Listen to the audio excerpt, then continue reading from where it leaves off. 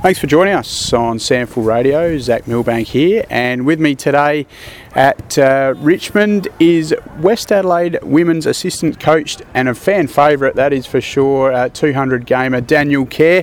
Kerry, you got the keys to the car at the moment because the senior man Mark Moody is away. Tell us all about that. Yeah, Mark's shot off overseas for a couple of weeks, so our other two assistant coaches are away as well. So I'm looking after the girls for the next 2 weeks. So hopefully they're in good hands. And before we get into it, how are you enjoying the role? I know you were a part of the SANFL W in the statewide Super Women's League last year. You must be relishing the challenge. Absolutely love it, Zach. It's I do coach the girls at school, and this is my second year doing it at Westies, and I really do love coaching the girls. They're so coachable. You know, they listen, they learn, they take in everything that you say. So it's a really enjoyable job. And your role specifically as an assistant? Yeah, so last year I was a defensive coach, but I've moved into the midfield coach this year. So really looking forward to working with some of our younger ones. And I know Abby Ballard and Rochelle Martin are going to play major roles in the midfield this year. So really looking forward to seeing how that goes. I was going to touch on one of those. Rochelle Martin obviously just having a bit of a warm-up kick and a catch as we're looking out there onto the field at the moment. Great to see she looks ready to go after obviously that long-term injury with her knee. Is she set for round one? She is set for round one, yeah. We really did miss her last year. She only played 2 or 3 games and, small in stature, but, huge heart and really big, important part of our footy club. So looking forward to seeing how she goes, and I reckon she's going to have a massive year. Excellent. And another Rachel, not quite a Rochelle, but Rachel Killian back on board, obviously West Adelaide girl and former Crows player as well. Great to see her get the hunger back. I know she did some commentary with the SANFL Digital Pass, which was great, but good to see her lace up the boots again. She did, yeah. Hopefully her footy career is a bit better than her commentary career. So, she's really training well. She's brings great leadership to our squad, so great to have her on board, and she's going to be another huge part to our club this year. What stoked her fire to get back involved?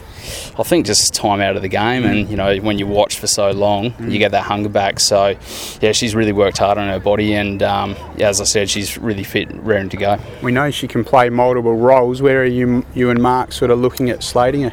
Probably at the moment, probably as a key forward. Okay. Obviously losing Chelsea to the Crows, I think Rachel can fill that full forward, centre-half forward role. But as I said, she can pinch it in the middle or down back if needed. So yeah, really versatile for us. And the Chelsea you touched on there, Biddle, of course, selected by the Crows in the AFLW draft recently, and of course you had Maddie Newman also selected. They're both pretty young in terms of their development as well, so there's a fair possibility you might get to see a bit of those two girls still in the early part of the season.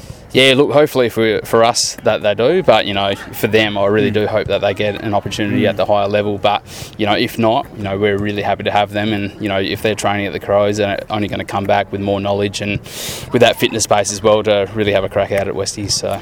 And you touched on some youngsters coming through, really promising ones as well, I'm told, and it's great to see those girls coming through that under 14, under 17 statewide Super Shield system too.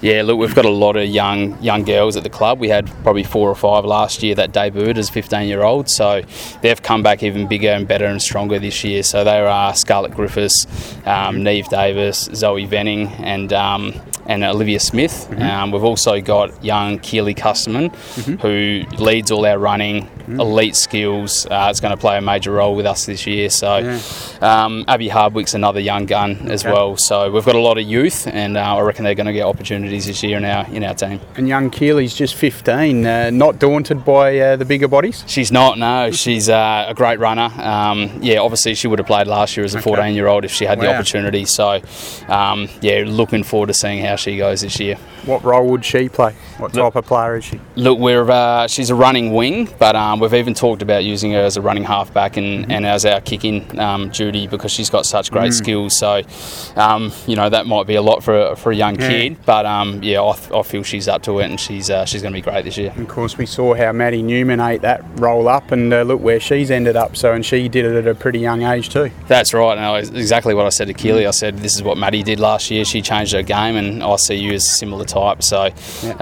hopefully she can do that next year for us. How's the new coach, Mark Moody, he's settled in, and what sort of tweaks is he probably looking to bring this year?